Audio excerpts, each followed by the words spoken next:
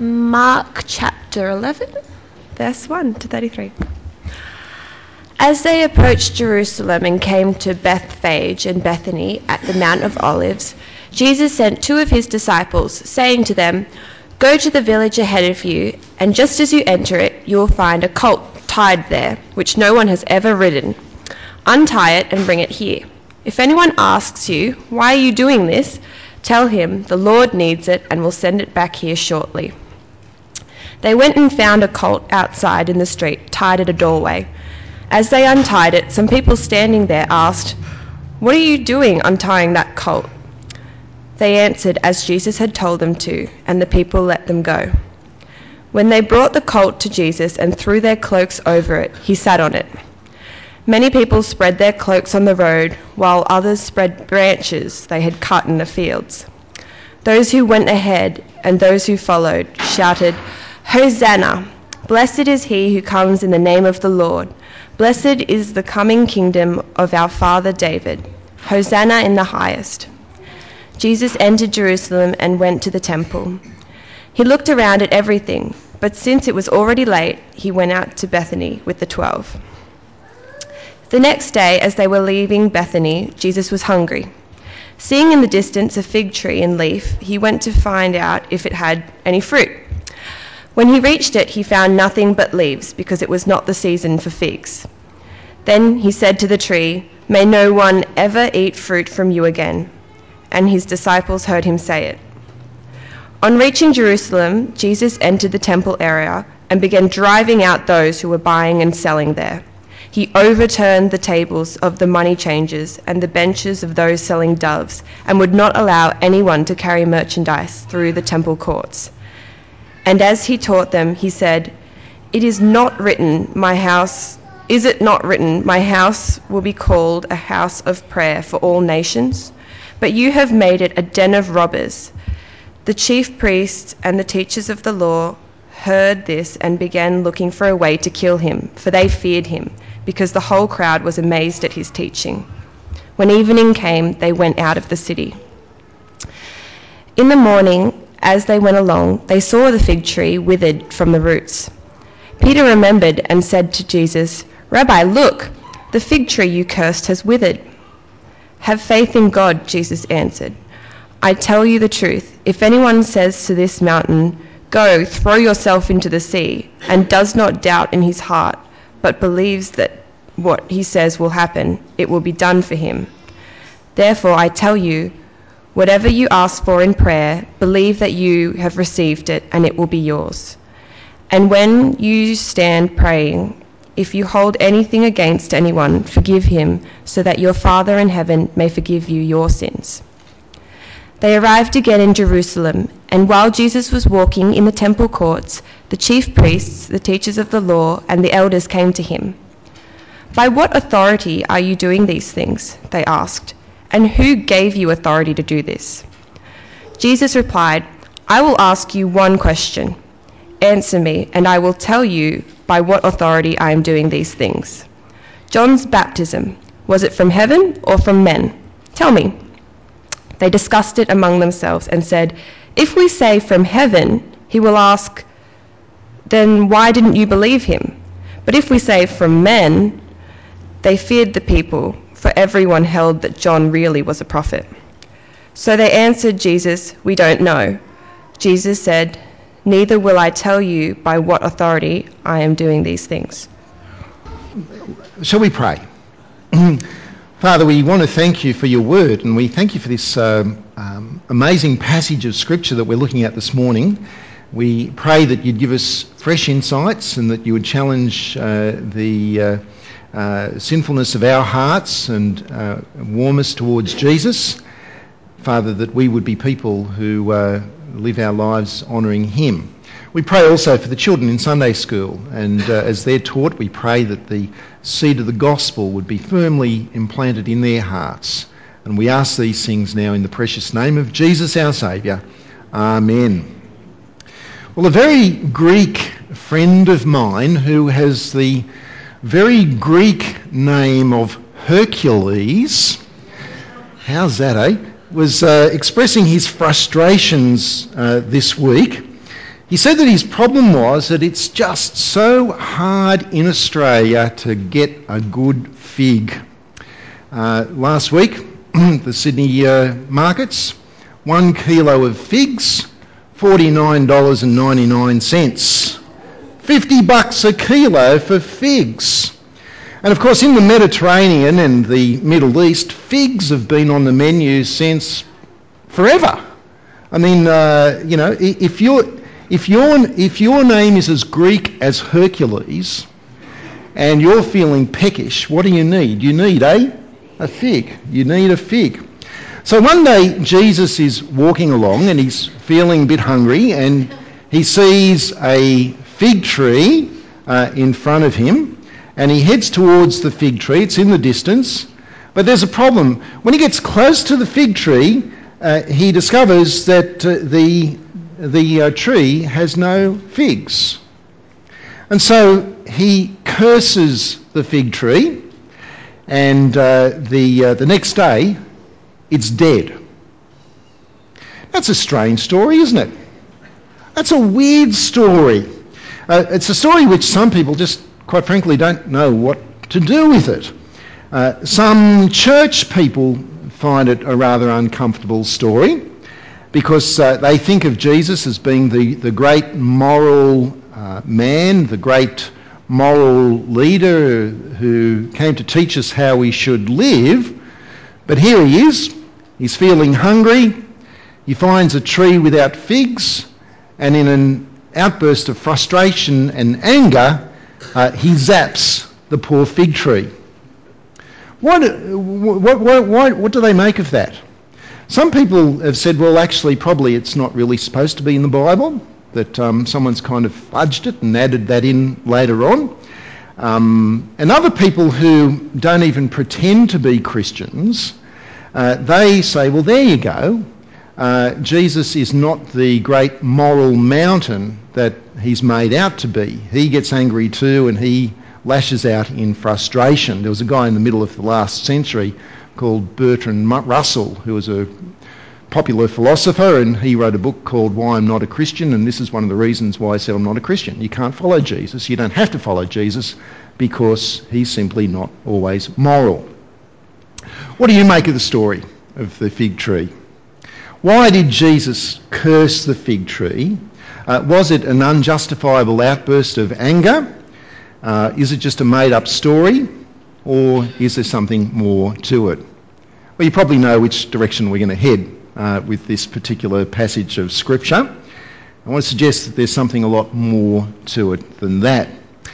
Back in March, we finished what was a 14-week series on the Gospel of Mark, where we worked our way from Mark chapter 1 through to the end of Mark chapter 10. And the reason that we stopped at Mark 10 because that's a section in Mark's Gospel in its own right. From Mark 1 to Mark 10, Mark covers the ministry and the teaching of Jesus as he travelled around Galilee and the countryside of Judea.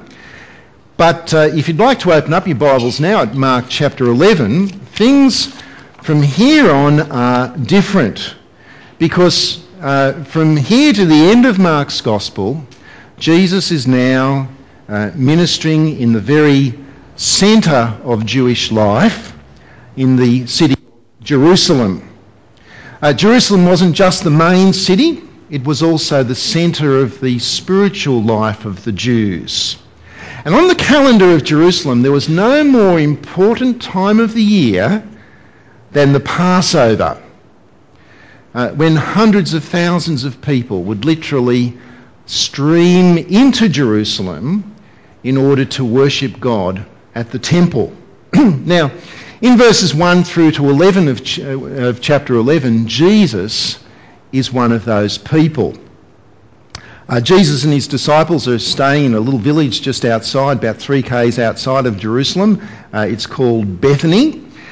And what we see here, though, is that when Jesus entered into the city of Jerusalem, he didn't do so in the ordinary way, did he? He came into the city of Jerusalem sitting on the back of a colt, a young male donkey. That was an unusual thing to do. And in verses 2 through to 8, Mark goes into detail explaining the arrangements that Jesus had to make with his disciples in order for them to specially obtain this colt, so that when he entered into Jerusalem, he would do so on the back of a colt. And then in verses 8 through to 10, if you care to look at that, we see that the locals rolled out the red carpet for Jesus. That when they saw him coming, that people threw their clothes and they threw palm branches on the road in front of him so that the donkey would walk over those things. And they shouted out praises to him as well. So the question I want to ask is why? Why was it that Jesus had to come into Jerusalem on the back of a donkey? Why was it that the people threw their clothes and the palm branches in front of the donkey? And why was it that they shouted praises to Jesus? Now, I want us just to hold that thought in midair for a few moments, and we'll hopefully all will come together by the end of the talk. Because after returning to Bethany, in verse 12, Jesus came back to Jerusalem the next day. Now, imagine Jerusalem at the time of the Passover. I think it's busy in Port Macquarie today with all the visitors. Nothing like Jerusalem. They literally had hundreds of thousands of people would come. And it was bustling with crowds of people who've come to offer up animal sacrifices at the temple. Most of the people have travelled a long distance to get there. Not just from the countryside of Judea, not just from the cities of Galilee, but faithful Jews had travelled from all over the Middle East and all over Asia Minor and all over the Mediterranean in order to be in Jerusalem for the Passover. And it was simply not practical for people to bring their animal sacrifices all the way with them from home to Jerusalem. And so instead, when they got to Jerusalem, you would actually buy your animals. You would buy the birds that you would sacrifice. And people also had to exchange money. I'll tell you why that's the case. At the temple, people could pay what was called the annual temple tax. It finds its origin back in Exodus chapter 30, when the Jews were required to give a half shekel offering once a year at the temple. Now, as you know, back then in Exodus, they didn't actually have coins. A half shekel wasn't a coin. A half shekel was a weight of silver. And they had to give that weight of silver to the temple every year. By the time of Jesus, of course, they did have coins. And the coin which was closest in weight to the old Jewish half shekel weight and was also had a lot of silver content in it, 94% silver, was what they called the Tyrian shekel, a shekel that was named after the city of Tyre, which is in Phoenicia. And so in Jerusalem, people could come with all of their coins from wherever they'd come from, their Roman coins and so on, and they could exchange their coins at the money changer for a Tyrian shekel, which they could then pop into the box at the temple and pay their annual temple tax. There are other problems with the Tyrian shekel.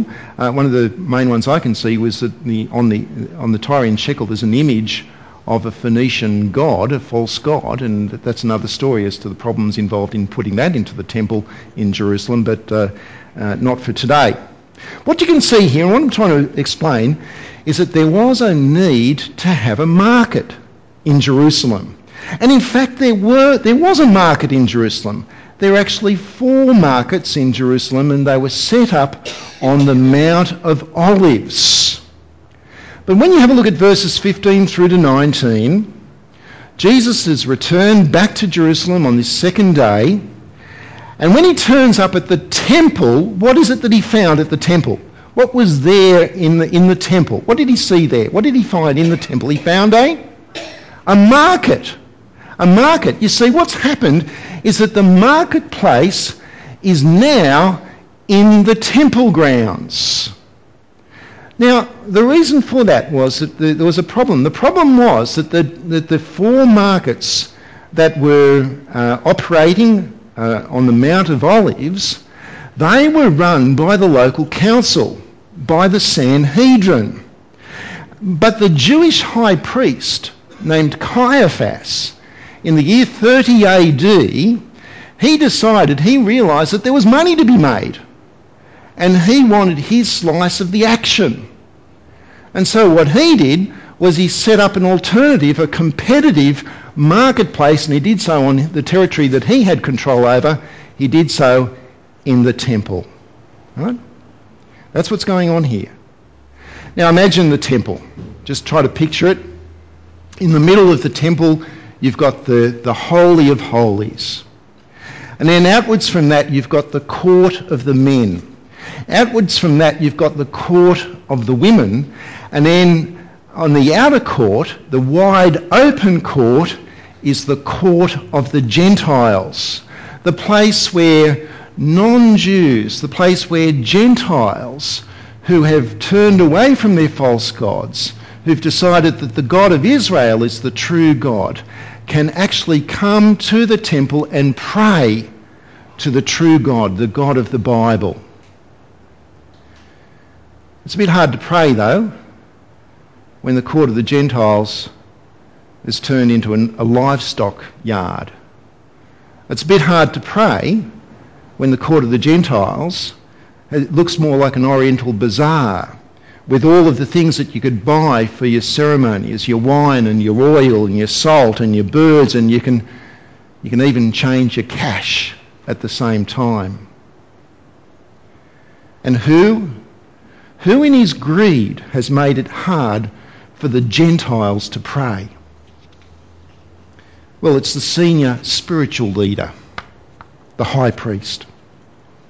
Can you see why Jesus was angry? Have a look in verse 15. In verse 15, it tells us that on reaching Jerusalem, Jesus entered the temple area and began driving out those who were buying and selling there. He overturned the tables of the money changers and the benches of those selling doves, and would not allow anyone to carry merchandise through the temple courts. And as he taught them, he said, "Is it not written, my house will be called a house of prayer for all nations, for the Gentiles as well?" So that's what's going on there. Now, overturning tables, driving people out, standing in the way and not allowing them to pass their merchandise through the court didn't go down all that well with the temple authorities and the religious leaders. And so in verse 18, we're told that the chief priests and the teachers of the law, they began to look for a way to kill Jesus. Now, you have to put yourself into their shoes. Arresting Jesus was always going to be a bit tricky because of the popularity that he had with the crowds. You see there, we're told that the people themselves were actually, they were like spellbound. They were amazed at the teaching of Jesus. Just how tricky it was to have Jesus arrested, we can see in verses 27 through to 33, if you care to have a look at that section. Let me take you through it. It's another day. Jesus is back in Jerusalem. He's walking around the temple courts when a coalition of leaders, religious and civil, challenged his authority. Have a look at verse 28. Verse 28, they say to him, "By what authority are you doing these things?" Now, and they say, "Who gave you authority to do this?" Jesus unnerves them. You know, I used to have a friend who every time I'd ask him a question, he'd answer by asking me a question. He'd always say, I'd ask him a question, and he'd say, "Why do you ask?" After a while, I got really unnerved and stopped asking him any more questions. And you see, what Jesus does here is he doesn't answer their question. Instead, he puts them on the back foot by asking them a question. Verse 29, Jesus replied, I will ask you one question. Answer me, and I will tell you by what authority I am doing these things. Now, here comes the question. John's baptism, was it from heaven or from men? Tell me. Now, actually, he hasn't just put them on the back foot. He's actually put them into a corner.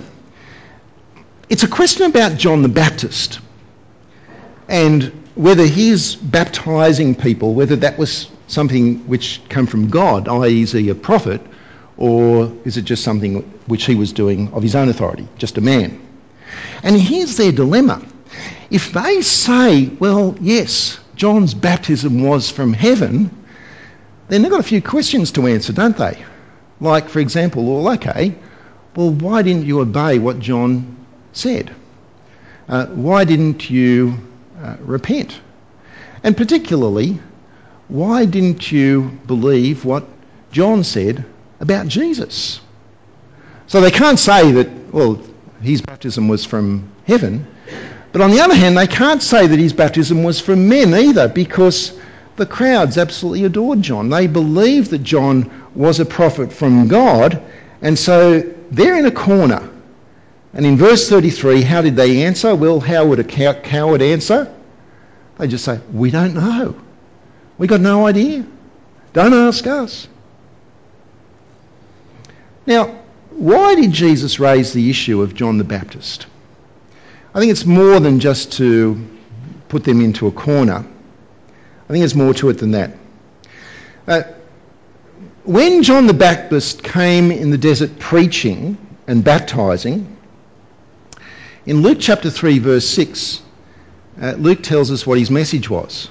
His message was this. His message was, produce fruit in keeping with repentance. You got that? John's message was, produce fruit in keeping with repentance. Now, when Jesus rode into Jerusalem on the back of a donkey, it wasn't because he was too tired to walk. No, it was a message. It was a symbol in that. It was to fulfil prophecy. Perhaps we can just go back to the second last book of the Old Testament for a moment, if you keep a bookmark in Mark chapter 10. Back to Zechariah chapter 9, which you'll find on page 672 in your Red Pew Bibles there. Now, Zechariah is written, it's about 500 years earlier. The Persians have taken over the Babylonians. So God's people of Israel under Cyrus are now free to return to the land, to Israel.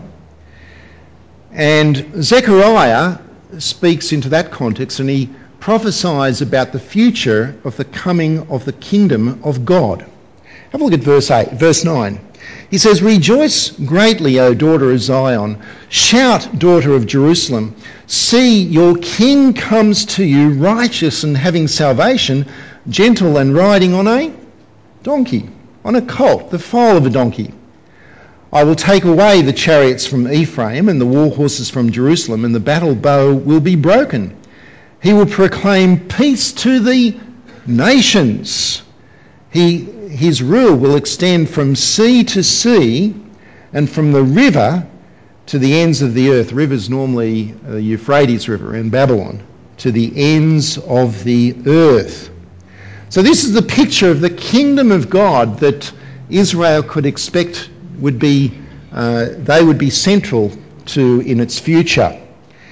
And the question is this, how would they know when God's great kingdom would come? How would they know when God's king had arrived in Jerusalem? They would know because he would come riding on the back of a donkey, on the back of a colt, a young male donkey. I think that's why Jesus went to all the trouble of organising a donkey on that day as he rode into Jerusalem. Now, we don't know what was on the minds of the crowd as they laid down their clothes and their palm branches before Jesus. Some say that was something which they did for others as well. We can't be exact, but Mark records it for a reason. And I think it's because we do know what was on their lips. Go back to Mark 11. In Mark 11, verse 9, those who went ahead and those who followed shouted, Hosanna, which means save. Hosanna. Blessed is he who comes in the name of the Lord. Blessed is the coming kingdom of our father David. Hosanna in the highest. Now, however they understood that, what they were saying was right. Because God, in the person of his Son, had arrived. God's long-awaited King of Zechariah chapter 9 had come. God was now visiting his people in Jerusalem with its temple, with its priests, with its sacrifices, with its rituals. And when God visits his temple, what does God have the right to expect to find? How about fruit? How about the fruit that John the Baptist talked about, the fruit of repentance? How about the fruit of lives that are lived trusting, loving, serving, obeying, honouring God?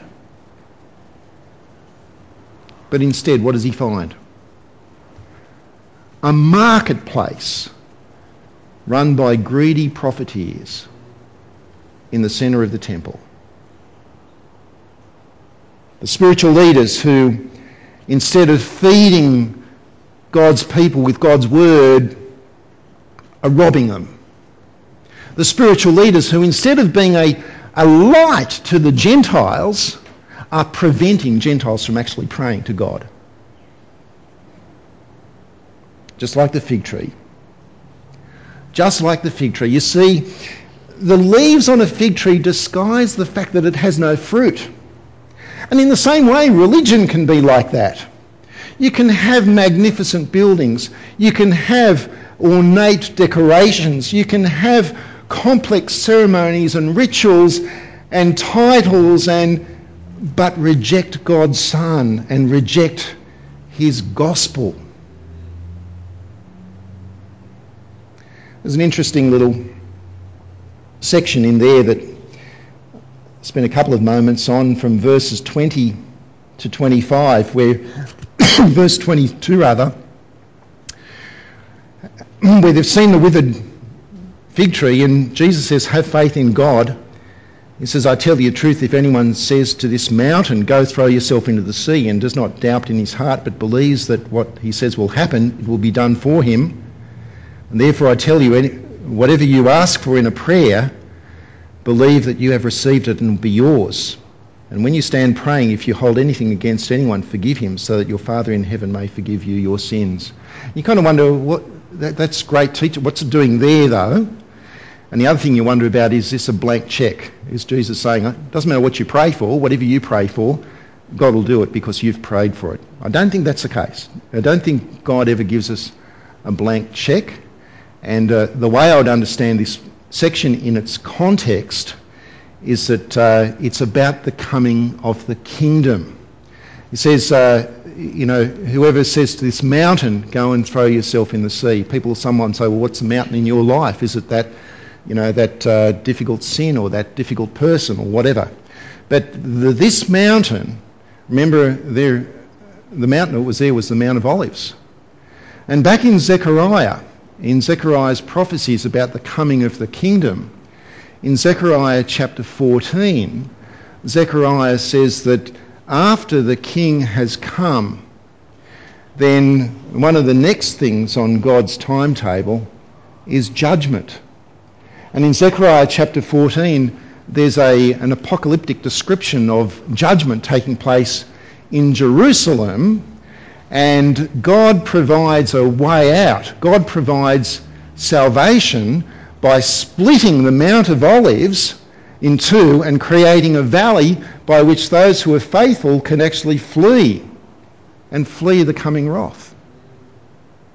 I think Jesus is that way.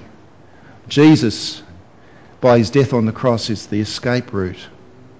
And so when it says to pray and to forgive, well, friends, the kingdom of God is all about forgiveness. It's about us being forgiven by God through the salvation that's come from him who is Hosanna, and that means that we're going to be forgiving one another. It's a different ballgame, isn't it?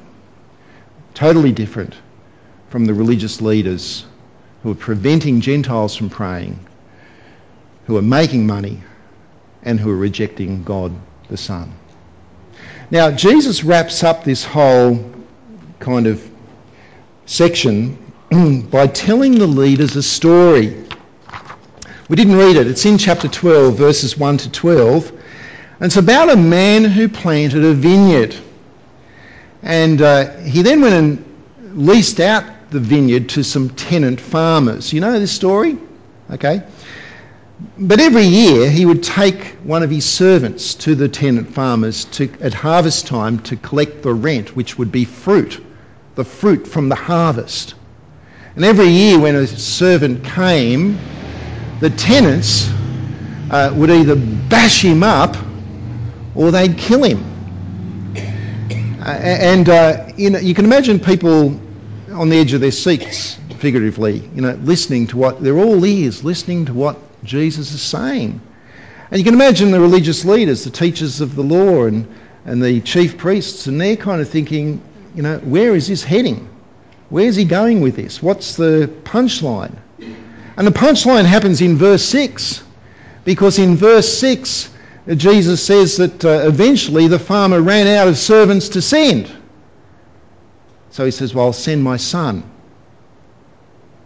And what did they do when the son came to collect fruit?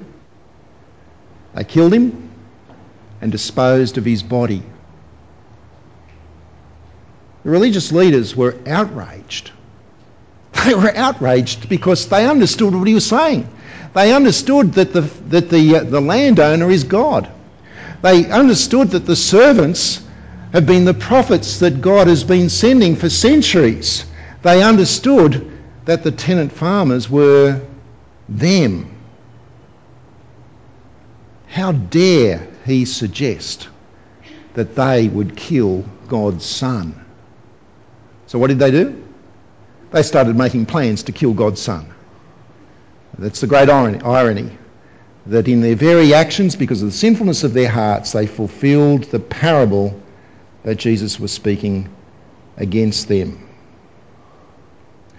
You see, friends, the fig tree that Jesus saw that day was real. It's not a made-up story.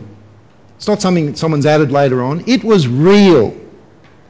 It had leaves, but it had no fruit, because it was a symbol of Jerusalem.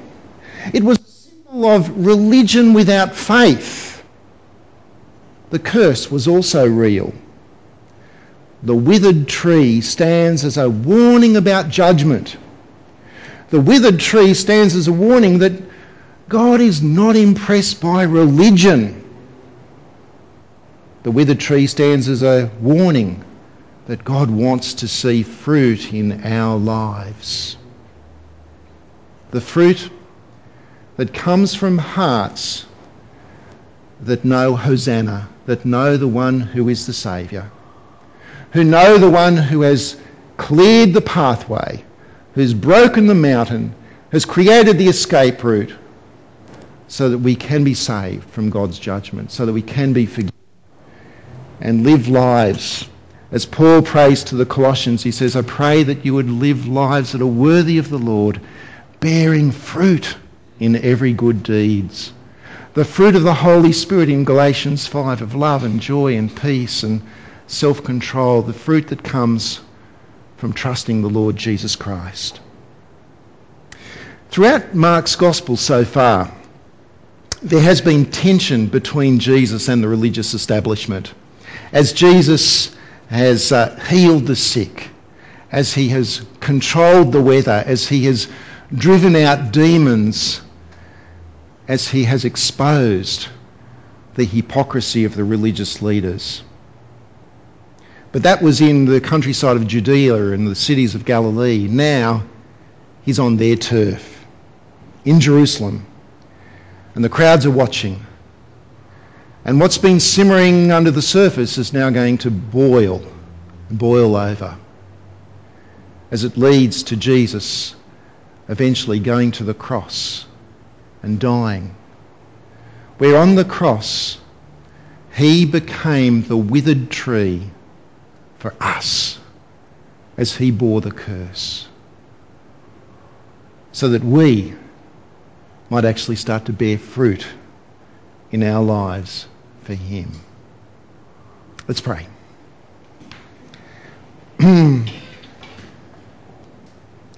Father, we thank you for Jesus. We thank you, Father God, that he did come to Jerusalem, that he did grieve over what he saw. We thank you, Father God, that in the irony of how you work, that you use the sinfulness of these who had rejected Jesus to in fact bring about your good purpose of his death on the cross for our sakes.